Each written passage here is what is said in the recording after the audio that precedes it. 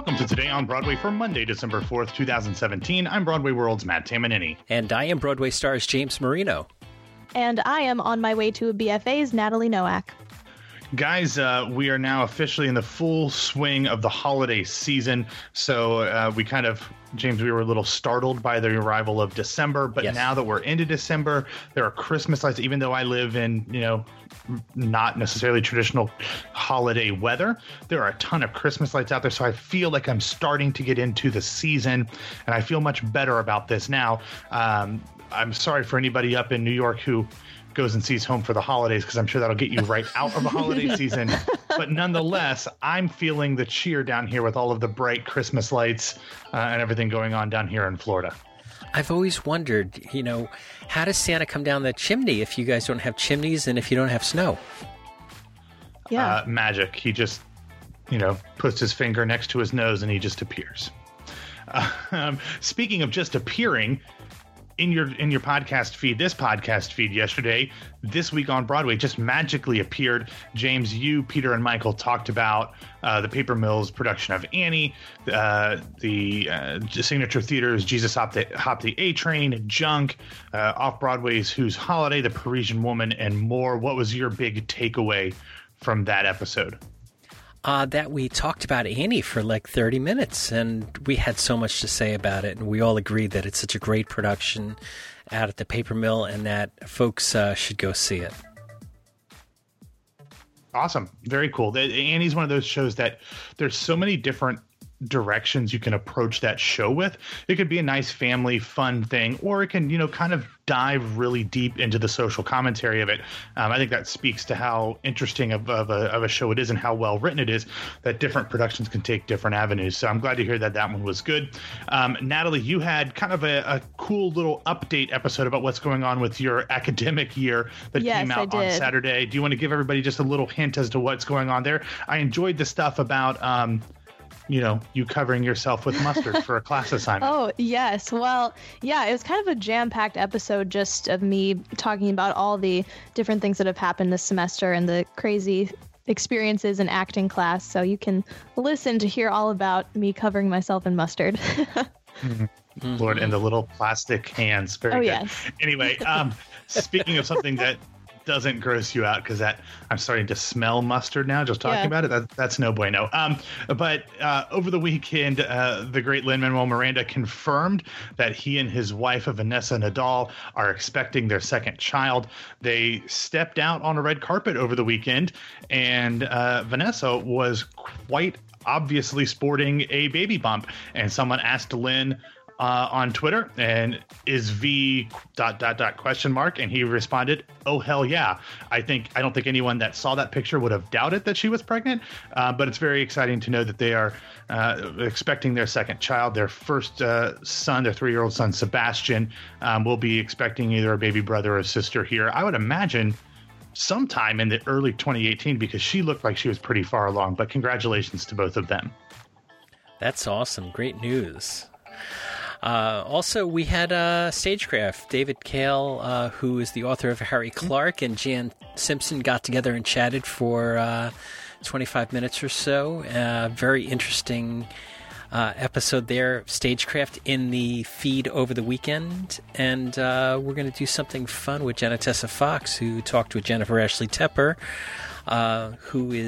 we know Jennifer Ashley Tepper from being a theatrical historian and the programming director at 54 Below, but added to her resume on top of that is as a producer for The Parisian Woman, which just opened up.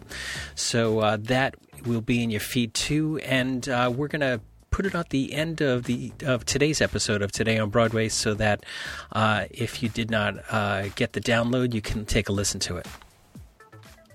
Coolness. All right, first up in the news, critics weigh in on Once on This Island, the Broadway revival.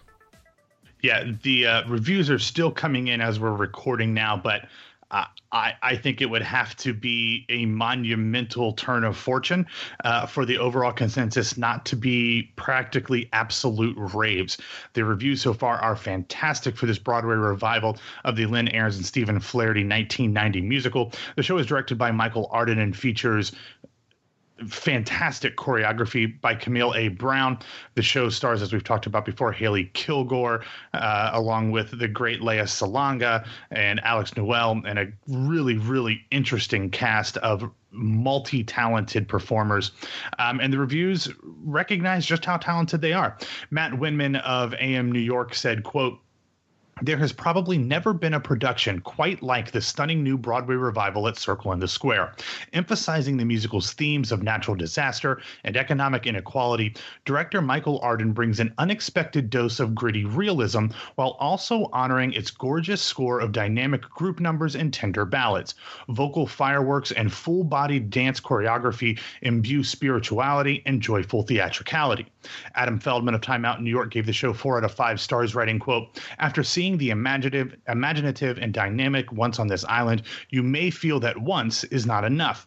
Michael Arden's immersive revival of Len Ahrens and Stephen Flaherty's 1990 musical is staged in the round and constantly on the move, drumming its story forward to a steady throb of pop Caribbean beats." David Rooney of the Hollywood Reporter said, quote, "Together with his resourceful design team and cast of expressive, vocally gifted performers, Arden has approached the piece with the nurturing hand it requires, striking a balance between childlike story theater and folkloric ritual with a fantastical dash of vigorous voodoo. It's a show about the healing power of storytelling, which makes it perfect for these grim times. Themes concerning the divisions of race, class, skin color, pigmentation, and wealth also give the material timeless currency." And one more, guys, I'm going to throw in here that's not in the script. Tim Tiemann of the Daily Beast said, "The Caribbean music of Once on This Island is so exuberant and beautifully performed that it is only at the end you realize what a tragic tale has been told to you. Haley Kilgore's voice is pure and resonant. Philip Boykin and Kanetta R. Miller as Tamoon's adoptive parents who worry for her safety sing beautifully too. Their warmth and love for Tamoon feel as an all-encompassing musical blanket by the audience too. Salonga is the perfect, quote, good witch of love counterpart to Merle Dandridge's malevolence. If the music is wonderful, truly, every song and the direction brimming with life and originality." So, save an absolute pan from the New York Times, which I don't expect. I think this is a fantastic way to start what hopefully will be a long run over at Circle in the Square Theater, a production that I've talked about before. I didn't want to do a full review, and there are things that I have a little more issues with than maybe these reviewers did, but I saw it so early in previews that maybe they figured a way to work those out. But overall, guys, I think this one, if reviews mean anything, will have a nice long life at Circle in the Square. That is great news. This is such a good show, and I'm very excited to see it. I haven't seen it since the original Broadway production. And I see it Monday evening, so very excited to see it and awesome. Revisit it one more time. Totally off script here. You had mentioned that Brantley. The New York Times review. I'm assuming it's a Brantley review. I don't know if it will be or not a Brantley review, but Brantley reviewed an off Broadway production of The Pirates of Penzance. And gave it a New York Times Critics Pick. Wow. And rave review. And it's got like 4 performances left or something like that. So if you were in the New York City area, it's down at the NYU Skirball Center. I'm trying to get to it, but I have like 1 million shows this week, so I don't think I'm going to be able to see this before it closes.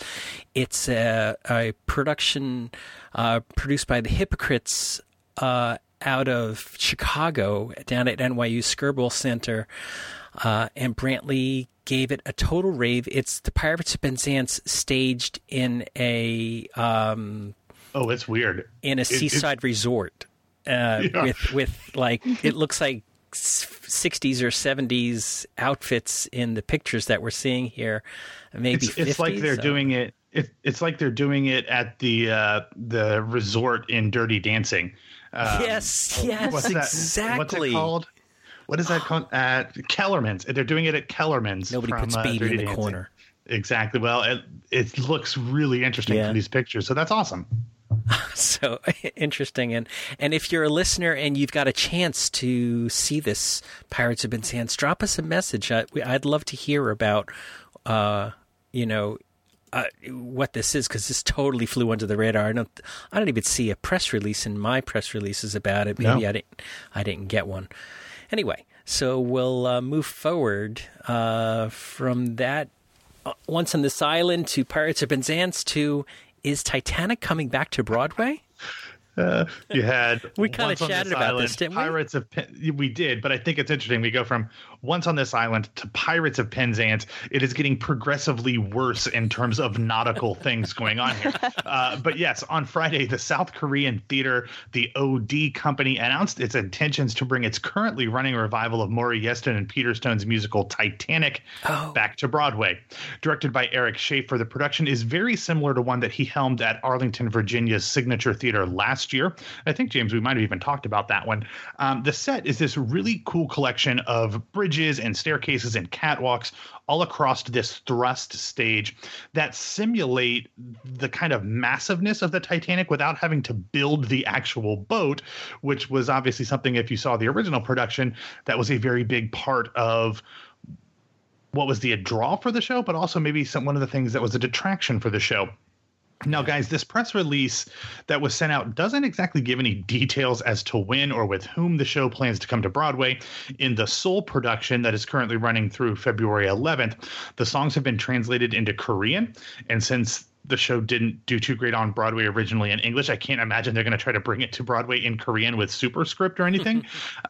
So whether or not this show ever actually does end up on Broadway, or if this is a trial balloon, I think, as you might have suggested, James, it's anyone's guess. But we have video of the Korean production highlights, and I have to say it's really pretty visually impressive. One thing we know that even if a show doesn't do well, if Maury Yeston's writing the score, the songs are probably going to be pretty good and fairly moving in and of themselves. So have either of you guys seen the highlights of this yet? No, I haven't, but I'd love to check them out because it sounds really cool. I did see it, and I thought we talked about it on Today on Broadway, but actually this came out Friday after we recorded, and it was just you and I were talking about it. It actually wasn't even, we weren't talking. Okay. I was like, why are we doing this again? Oh, we didn't do it yet. Okay. No, we should, anytime that you and I talk, whether it's via text message or phone, we don't talk by phone, but we should be recording it for preservation's sake, so we can use it at some point. But yeah, did you watch the highlights? I did, yeah. And I was thinking, I was like, would they bring the whole Korean production here? But that doesn't make too much sense to do. But you know, I don't know. So it'll be interesting. Right. Yeah. Next up, Transport Group announces a starry Man of La Mancha. Yeah, last week the Transport Group had announced its initial casting, which is weird, and we'll get to why that's weird that this is an initial casting. But for an upcoming concert production of Man of La Mancha, its first musical in this season's Anne L. Bernstein concert series, the concert features an incredible amount of insane talent, including, get ready for this, John Cariani, Jason Danieli, Santino Fontana, Mark Kudish, Julia Murney, Bryce Pinkham, Andrew Samansky, and Mary Testa. They will also be joined by George Abud, Jessica Fontana, Hunter Ryan Herdlicka, Tally Sessions, Jason Sweettooth Williams, and more. And apparently more casting will be announced soon. That's why, at this huge cast, I don't know why they need more. James, you might know this. Is this one of the things where did they do Peter Pan a couple years ago when they had different people singing the Peter Pan songs throughout?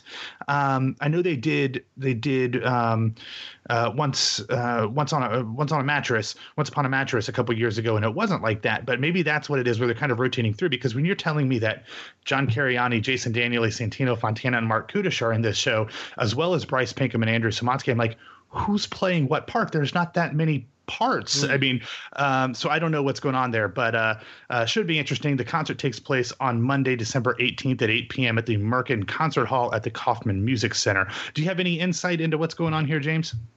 No insight, but I found that the Peter Pan in concert was August 15, 2016, and it was at the Signature Center on 42nd Street, and they had a huge cast.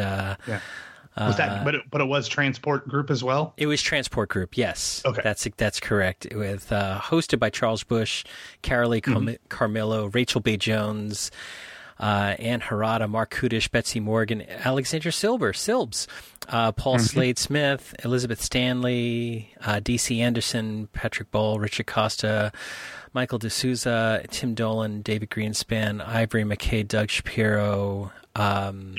So basically another one of those big casts of a bunch of really talented people. Exactly. All right, well, interesting. And so Transport Group, Rocket. Yeah, so that's really exciting. But in less than exciting news to wrap up the show and casting news section, last week the off-Broadway show Hot Mess announced that it will close later this month. The show, which stars Max Crum and Lucy DeVito, will end its run on December 17th after 42 productive performances off-Broadway. James, did you guys ever get around to talking about that on This Week on Broadway? I don't think so, because it doesn't ring a bell, because I would have made a joke about Hot Mess. And all right. I don't recall the joke. Yeah, okay. It sounds good. So Saoirse Ronan sings on Saturday Night Live. I'm so glad you butchered her name. That is so absolutely perfect that you butchered. I tried back and forth. I tried it so many different ways. Saoirse. Her name is Saoirse Ronan. Yeah. She is currently starring in the critically acclaimed and potentially Academy Award contending movie Lady Bird, which I've talked about on this show before. She was also on Broadway last season. I guess it was, the 2016, 2017 season. I don't remember. Anyway, in The Crucible, she played Abigail Williams in The Crucible, and she was nominated for an Academy Award for Brooklyn a couple years ago.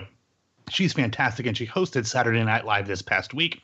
And for her monologue, to kind of help people understand how to actually pronounce her name, that's why I thought it was funny that you butchered it. She did her own rendition of Liza with a Z. And while Liza with a Z is actually pretty helpful if you pay attention, Saoirse with a sheer, not as helpful, but it's really funny. I laughed out loud, and I rarely laugh out loud at Saturday Night Live. So check that one out. And I've got to say, James, when we talked about this offline earlier, you said, are there any music? Because she can sing fairly well, at least in this clip. Are there any musicals? Isn't one of the Kates Irish? She's Irish. Saoirse Ronan is Irish. Oh, yeah. Isn't the Kates and Titanic Irish? Yeah, absolutely. But there we go. I wonder if she can dance, if we can put her into Chicago, if she can do a quick hit in Chicago. I think she's probably a little big for Chicago at this point. Too large of a star? Yes. Yeah. Yeah, probably, unless, she's able to just get her feet wet in the musical sense, to see how that works out. Yeah. Oh, well. Oh, maybe, Natalie, do you know anything? In this week's theatrical schedule, is she going into Chicago? Not this week, but stay tuned. We will we'll announce if that does happen. Well, tell us what's happening in the schedule. All right. Well, first up, the original Broadway production SpongeBob SquarePants opens on Monday at the Palace Theater. Ethan Slater is making his Broadway debut as SpongeBob, and he is joined by Tony and Olivier nominee Gavin Lee as Squidward Tentacles. Also on Monday, New York Theater's Workshop's 100 Days opens. This is a story about embracing uncertainty, taking a leap, and loving as if you only had 100 days to live. 100 Days was originally commissioned, developed, and produced by Z-Space and Piece by Piece Productions. The original Broadway production Farinelli and the King begins previews on Tuesday at the Belasco Theater. This production was inspired by the true story of the Spanish monarch Philip V, who falls into madness and finds solace in the voice of world-renowned castrato Farinelli. Oscar and three-time Tony winner Mark Rylance stars in this production. Farinelli and the King will officially open on December 17th. The West End production of Hamilton begins previews on Wednesday at the Victoria Palace Theater. The cast features Jamel Westman as Alexander Hamilton, Giles Terrera as Aaron Burr, Rachel John as Angelica Schuyler, Rachel Ann Goh as Eliza Hamilton, and many more amazing performers. This production will officially open on December 21st. Natalie, I'm unfamiliar with this one. Could you give me a rundown about what this show is about? It's quite unfamiliar. Yeah, it was off Broadway years ago, so you might not have heard of it. All right, fine. Go ahead. Move on. We don't. All right. Well, 59 East 59 Theater's production entitled Cross That River will open on Wednesday. The unsettled West of the 1860s provides a new life and new dreams for Blue, a runaway slave who escapes to Texas to become one of America's first African-American cowboys. Titus Andronicus opens on Thursday at London's Royal Shakespeare Company. In the chaos and disorder of 2017, Titus Andronicus is a commentary on the violence that ensues when a society is oppressed. The world premiere of BLKS opens on Thursday at Chicago and Steppenwolf Theater. This play explores a day in the life of 4 young Black women discovering life's uncomfortable truths in New York City. This production was written by poet Aziza Barnes. Now moving on to the closings for this week. Second Stage Theater's revival of Torch Song starring Michael Urie will close on Saturday. The West End premiere of Venus in Fur at Theatre Royal Haymarket will close on Saturday. Manhattan Theatre Club's The Portuguese Kid will close on Sunday. Urban Stage's off-Broadway production A Deal will close on Sunday. And lastly, Manhattan Theatre Club's production entitled Actually will close on Sunday. And that's it for this week's theatrical schedule. All right. So, as I mentioned before, we're going to play Jenna Tessa Fox's Spotlight interview with Jennifer Ashley Tepper after we wrap up here. So, Matt, why don't you get us out of here?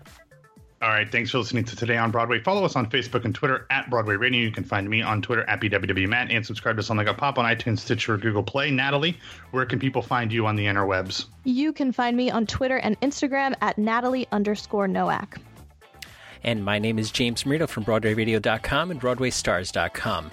Thanks for starting off your week with us. Matt and I are going to be coming back to you on Tuesday morning, a little bit later than normal, because we're going to be recording on Tuesday morning. So we'll talk to you then.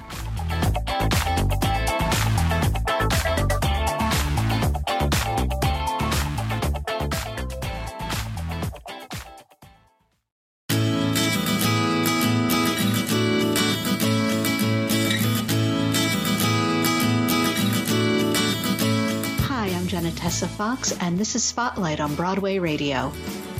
With us today is Jennifer Ashley Tepper, the Director of Programming at 54 Below and the author of the Untold Stories of Broadway book series. Jennifer is also the associate producer on the new show The Parisian Woman, which just opened on Broadway. Just before The Parisian Woman opened, we caught up with Jennifer on a late-night phone call. Have a listen. So with us today, we have Jennifer Ashley Tepper, who is, everyone knows from 54 Below and organizing all of the reunion concerts, but she is also making her Broadway debut as an associate producer of The Parisian Woman. Jennifer, thank you so much for talking with us today. Thank you for having me. Or I should really say tonight, because it's 11:30 at night. What has your day been like? You posted that you've been writing cards for The Parisian Woman, you've been catching shows, and now you're getting home very late. So what has your day been like? Business. Talking this late, actually, it feels very old school to me, like when, artists would meet journalists at 11:30 at like a cafe to like talk about their show.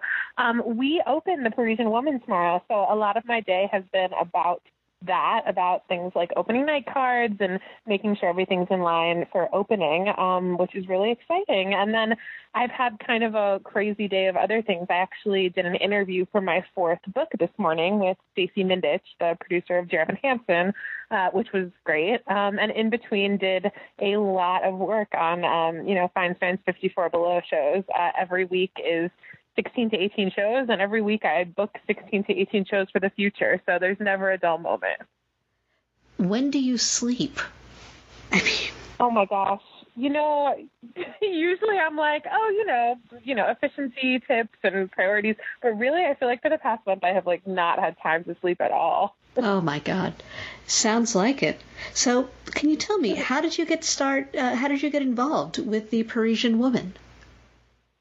Sure. The owners of 54 Below are actually Richard Frankel, Tom Bertel, Steve Baruch, and Mark Rouse, who are producing partners. And Steve, Tom, and Richard have been producing partners for over 30 years and done, dozens of Broadway shows, off-Broadway shows.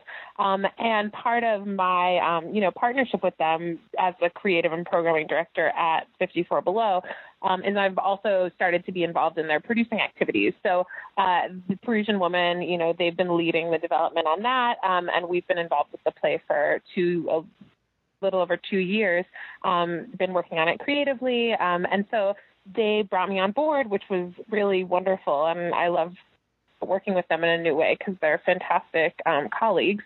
they brought me on board to work on it, in terms of, I've been in auditions, I've been involved with ad meetings, I've been involved with, all the basic things that producers are involved with on a day-to-day basis alongside them for this show. And what has the experience been like, getting your hands involved and being, very hands-on with this? What's it been like? It's been so great. It's such a terrific play, and I really think it's incredibly timely. It's obviously, it has to do with politics. I don't like to give too much away just because, some people don't like spoilers, like I don't.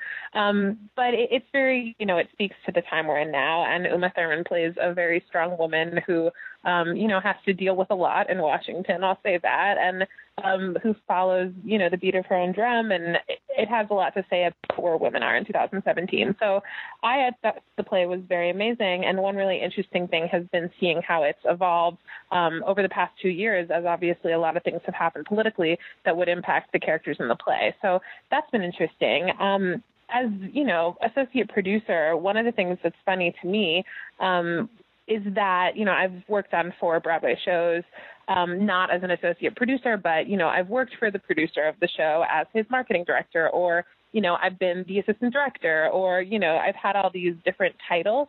But what's really funny is that when you're working on a show, just like when you're working on a show in a basement, it really is like, hey, you're good at this, come help with this thing. It's very much, all hands on deck. Not like I would move a lawn chair in a scene if there was one, because I'm not union, not that kind of all hands on deck. But, so things that I did on shows like Godspell, which I worked on, handling, talking to investors and creating events for the show. It's not so different, even if your title's different.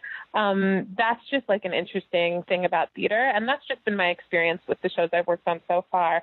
I haven't really, been in any rooms that I wasn't in already. I've just kind of gotten, to that next level as far as like having the producer title. Yes, I remember we talked years ago when you were working on Godspell.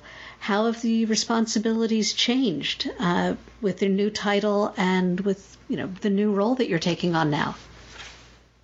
Well, what's interesting is as an associate producer, the producers have kept me very much in the loop about making decisions about all the things that producers make decisions on, from casting to financial decisions to, marketing decisions. So I've been part of those conversations, I would say maybe in a slightly more active way. And,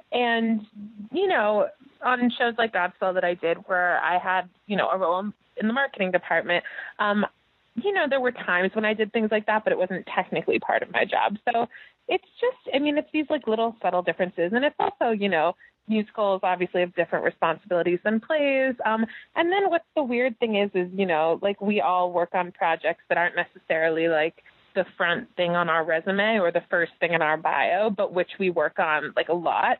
And I think that's like, I've had shows that friends have written or been in that I've like been there giving notes all the time or like, helped in a very hands-on way that aren't necessarily like a credit I have. So I just think in theater, it's like really malleable in a way that people don't expect. That said, it's been really interesting to get to the level of, being an associate producer in terms of just like the conversations that I've gotten to. I like trying to think of a good example. We had like a round of auditions that I was part of that Uma was actually present for, reading with some of the actors and being part of some of those conversations. I've never been in that room before with the producers and the casting director and the director, Pam McKinnon, and, the star kind of having these conversations about the direction the play is going to go in artistically based on if we cast this person or that person. So that's something that certainly, is new to me and was very exciting and like artistically interesting. But I think each play kind of brings its own jobs. And again, it's like, even if your title isn't this, you might get to do that if you like jump in. Excellent. So you've been involved in the Broadway industry since you were a toddler or so. How does it feel to finally have your name in a Broadway playbill with the word producer right next to it? It's really great. You know, I am so passionate about what producers do in making shows happen. And I was very delighted to have a bio for the first time, because I've had my name, but not a bio. So that little next step. And it's really, it's so thrilling. And honestly, it's just exciting to be part of it. I was really excited when our show, when we figured out that we'd be going to the Hudson, because it's both the oldest and the newest Broadway theater. So getting to spend time at the Hudson, and, they have such a great team over there at ATG that run the theater, that know everything about it, and that it's refurbished and renovated, but in a way that pays absolute tribute to what it originally was. It's such an amazing space. So to kind of spend time working on the show at the Hudson has been a special bonus. Speaking of historic theaters, shifting gears a little bit, you got to take a rather remarkable tour the other day. Oh my God, did I ever? Could you tell us about that? We're doing this Legs Diamond 30th reunion concert, Legs Diamond being underappreciated musical from the late 80s by Peter Allen and Harvey Fierstein that involved, a slew of incredibly talented people who have not ever, gotten back together for any kind of reunion concert and are doing so at Feinstein's 54 Below on Sunday. And so I've been talking to them about doing this for months and months and months. And they are such a special group, and they talked to the people at the Times Square Church, which of course used to be the Mark Hellinger Theater where the show played before it was handed over to the church. Legs Diamond was actually the last show to play there. And they connected with some people at the church who let the original cast members and myself all have this extensive tour. And the Mark Hellinger, which I should call the Times Square Church for, clarity, it's also it's kept the theater in such remarkable shape. It's gorgeous.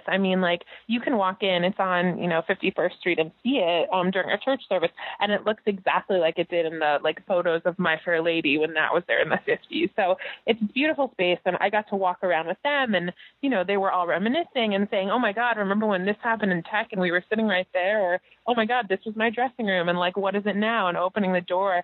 And we were all making Follies references, and it was just very surreal and really cool, because they all, had such a time together, and coming back together to reminisce about that and also sing the songs is special. And then to add on top of that, a tour of the Hellinger is kind of incredible. What other business does stuff like that? None of them had been in there since the show closed, so it was pretty crazy. That is awesome. And yeah, you described it as being like Follies. The reunion concerts that you're organizing, does that all feel like a bit Follies to you or to the cast? Definitely, and it's my absolute great privilege that I felt the other night a little bit like how I felt when the original cast of Merrily kind of adopted me as their mascot in certain ways over the years as I've been writing about them and doing projects about Merrily with them. And I felt a little bit similar like the Legs Diamond mascot the other day, but it's really special to get to bring these things back and, celebrate them and show new people who didn't get to see them the first time what they are. And it's just a thing that, only theater can do. You can't really reunite the cast of a movie and redo the movie. There's nothing else like that. And it's really, it's a tribute to the intangible nature of what theater is. It's so beautiful to have these reunion concerts, and of course a lot of them are shows that didn't necessarily get their due and the first time, so there's kind of a sense of closure and celebration that I think is really special to people who maybe didn't feel like the show was appreciated as much as it could have been. And we've gotten to do dozens at 54 Below, and not just reunion concerts. We obviously do a lot of musicals and concerts that have new casts, and sometimes those have a similar aim. I was just thinking about, we did a show called A Broadway Musical, which closed on Broadway in the 70s, and we did it in concert at 54, and Charles Strauss was one of the writers, and he came to the concert, and he was so moved that he stood up in the audience at the end and made a speech just about how he was so glad that more than 40 years later, he finally got to sit and watch it with an audience that was enjoying it, and it worked in certain ways because of the way that the concert happened. And those full circle moments for creators and casts are really special, and letting those audiences have the once in a lifetime experience of seeing something like that. So it's one of my favorite things I get to do at 54. You've done a bunch of them. Have they gotten easier to organize and to pull together, or does each one present its own challenges? It's funny. Like, I've been at 54 for over 4 years now, and, it never gets easier in terms of what the challenges are. And, it's always like, we know we have this many seats. We know that if we do this, this will happen. But there's still, like, the fact that you're putting on a show with people, and there's a certain alchemy of people that happens, and of rehearsals and of creative, decisions that can never quite be predicted. And of course, like, all of these shows that we're talking about, like reunion shows, have just like a huge group of people, and it's not a large space. So there's like just a lot of logistically things that can, be complicated if you've not done it before, which in each of these cases, like, a lot of the actors won't have ever done it before. So it always poses unique challenges. But I'm happy to say that one of the challenges is not getting people excited about it, because we've been able to kind of cultivate this audience of people that like underappreciated musicals and appreciate them, for lack of a better word. And I think, because of the If It Only Runs a Minute concert series that I started 7-8 years ago that celebrates those, I kind of had this groundwork to like take off from to do full musicals and concert of these shows. So each one has unique challenges, and each one, it's like so rewarding and so like, this can never happen exactly in this way again, and we're so glad we did it. What is the best behind the scenes story from one of the reunion concerts? I always think about, we did a reunion of the original cast of Smile, which is definitely a favorite of mine, written by, Howard Ashman and Marvin Hamlish. And it was honestly like all of those women were, either in their late teens or early 20s when they did the show. And having them come back together in rehearsal and like doing that show with them, it felt like I was like a fly on the wall at like a high school reunion and a summer camp reunion, but it was like a Broadway reunion. Like, it was so fascinating to see the ways that like, like we all, even if you weren't in Smile on Broadway, like you have those like camp friends or school friends that you like reunite with, and you all act like you're 16. And just like watching this group of women who are a generation older than me just like become 16 again and like squeal over things that they remembered. And like, it was so touching and like cool to be a part of. And just like, really like tells you how wonderful theater can be. Like, even when the show, caused some disappointment and it didn't run for as long as they wished it could, like, they have these friendships and these connections that both to each other and to the writers and that like last and are formative and are important. And that was like really lovely to see with the Smile gang. So you've got Legs Diamond coming up this week. This coming weekend, 2 performances on Sunday the 3rd, then Sunday the 10th, it's the Story of My Life reunion concert with the original cast, Will Chase and Malcolm Getz. And how wonderful that you get to reunite the entire Broadway cast of that show. I know. I saw it at Good Speed. And obviously, not obviously, I guess, because, but on Broadway I saw it as well. So I'm really excited to have that. And, we had Lennon earlier this year, which was like a hugely important show to me as like a 19-year-old who was obsessed with it and rushed it all the time. And everyone in it was like heroes to me. So, we've had some really cool ones this year. We have Drowsy Chaperone coming up in January. It's the kind of thing where people are like, why haven't you done this one yet? And I'm like, well, we have to wait for like the exact right moment for, this person and that person to be available.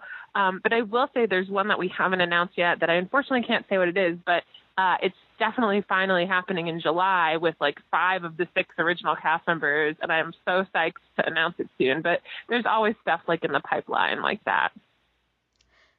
So, Volume 4 of Untold Stories, what has that process been like? Again, is that process getting any easier now that you've already got 3 books out? Or is it still unique and scary for each interview you go into? I think, it's not scary anymore, which, is nice. Just like I know what I'm doing. But as far as, with each book, I try to tell the most complete story that I can about 8 different theaters. And so that involves making sure, I'm interviewing make sure you have a stagehand from the 1950s. Make sure you have, a female playwright from this theater. Like, make sure that you're representing this show, which ran for a while here. So it's the kind of thing where there's always challenges as far as exactly who to interview and about exactly what that's going to like accurately tell, a story and also, give readers a lot of perspective on different things. And, with each book that happens, I have a different idea of, it would be really nice to, tell more about what the box office does, or, let's talk more about parody and theater and about, what was happening in the 70s when more women were getting hired in this job. And so like those things come up as priorities. And then there's the challenge of, telling that story well, and, talking to people and finding out things that I didn't know I needed to know and then exploring them a little bit more deeply. So right now, I'm working on book 4, and I've done, I think, about 12 new interviews for it so far. And I've started to, work on each chapter and figure out what each chapter is going to be. And it's just an interesting, like, puzzle no matter what. And I think for all 6 books, it'll be a puzzle and have kind of similar challenges. Which theaters are covered in this book? We haven't announced them yet, so I can't actually say, but I will say I have been working a lot on the Imperial chapter, so I'll drop that. The Imperial is in book 4 because, I've talked to so many people about the Imperial over the years, and the chapter right now, it's like it could be an entire book. So right now I'm paring it down, and then also figuring out kind of like which parts of it I need more information on. I just edited this incredible story from Donna Murphy, which the interesting thing about the process for this book is the largest amount of interviews that I did, like the huge majority I did in 2013. So, I was just editing a story from my interview with Donna Murphy, but it's from 2013, but it's about the Imperial and her experience there with They're Playing Our Song and with Edwin Drood. And it's incredible. And I was flashing back to her telling it to me in 2013, but I haven't thought about it since. And now I'm like, this is a cornerstone of book 4. So it's kind of like time traveling to the 70s for They're Playing Our Song and to the 80s for Drood, and then also to myself in 2013. It's like a very surreal thing, writing the books in that way. Are there any stories that you've had to cut for space reasons from the books that you could share here? The space reason thing, mostly I find that it's my fault because, you have to cut some stuff and things that, make sense. But I'll become obsessed with specific things about a theater, and then I'll kind of want to ask anyone that has worked there about it. And, you only need so many people telling you about the safe that's backstage at Studio 54. So, I'm like, I talked to 12 people. They all said the same thing about the safe. And then also, I found more information myself that I actually, tell, and so we probably only need one person introducing it and then me telling what it was, which is super interesting. But it's just funny to me that I'm like, oh my god, I'm obsessed with this secret door in the theater, tell me about it. And then everyone tells me about it, but it's the same thing. And sometimes that's kind of a cool thing, right? If someone who worked there in 1980 is telling you about the safe, and then someone who worked there in 1987 or whatever, and it's the same thing. That has a place, but somewhat it ends up being repetitive. So things like that get cut. And then also I think certain things where you're just like, this doesn't, it doesn't fit what they're talking about. Or someone will tell a really interesting story. And oftentimes, I don't delete it. I just kind of put it in a file that's this wasn't about the Imperial. This ended up being about, a tryout they did in Boston of another show, and it doesn't have a place right now. I'll keep it in the file. Maybe there'll be a book 7 of just lost tidbits, because sometimes they're pretty interesting, but they don't make sense within what the story is. Well, Jennifer, thank you so much for taking the time on this. My God, it's almost opening night now for The Parisian Woman, so you better get over to the theater. Thank you so much for taking the time. Oh, yeah. Thank you. And break legs, and look forward to seeing you at 54 Below. Definitely. Thank you for having me. Thank you. Bye-bye.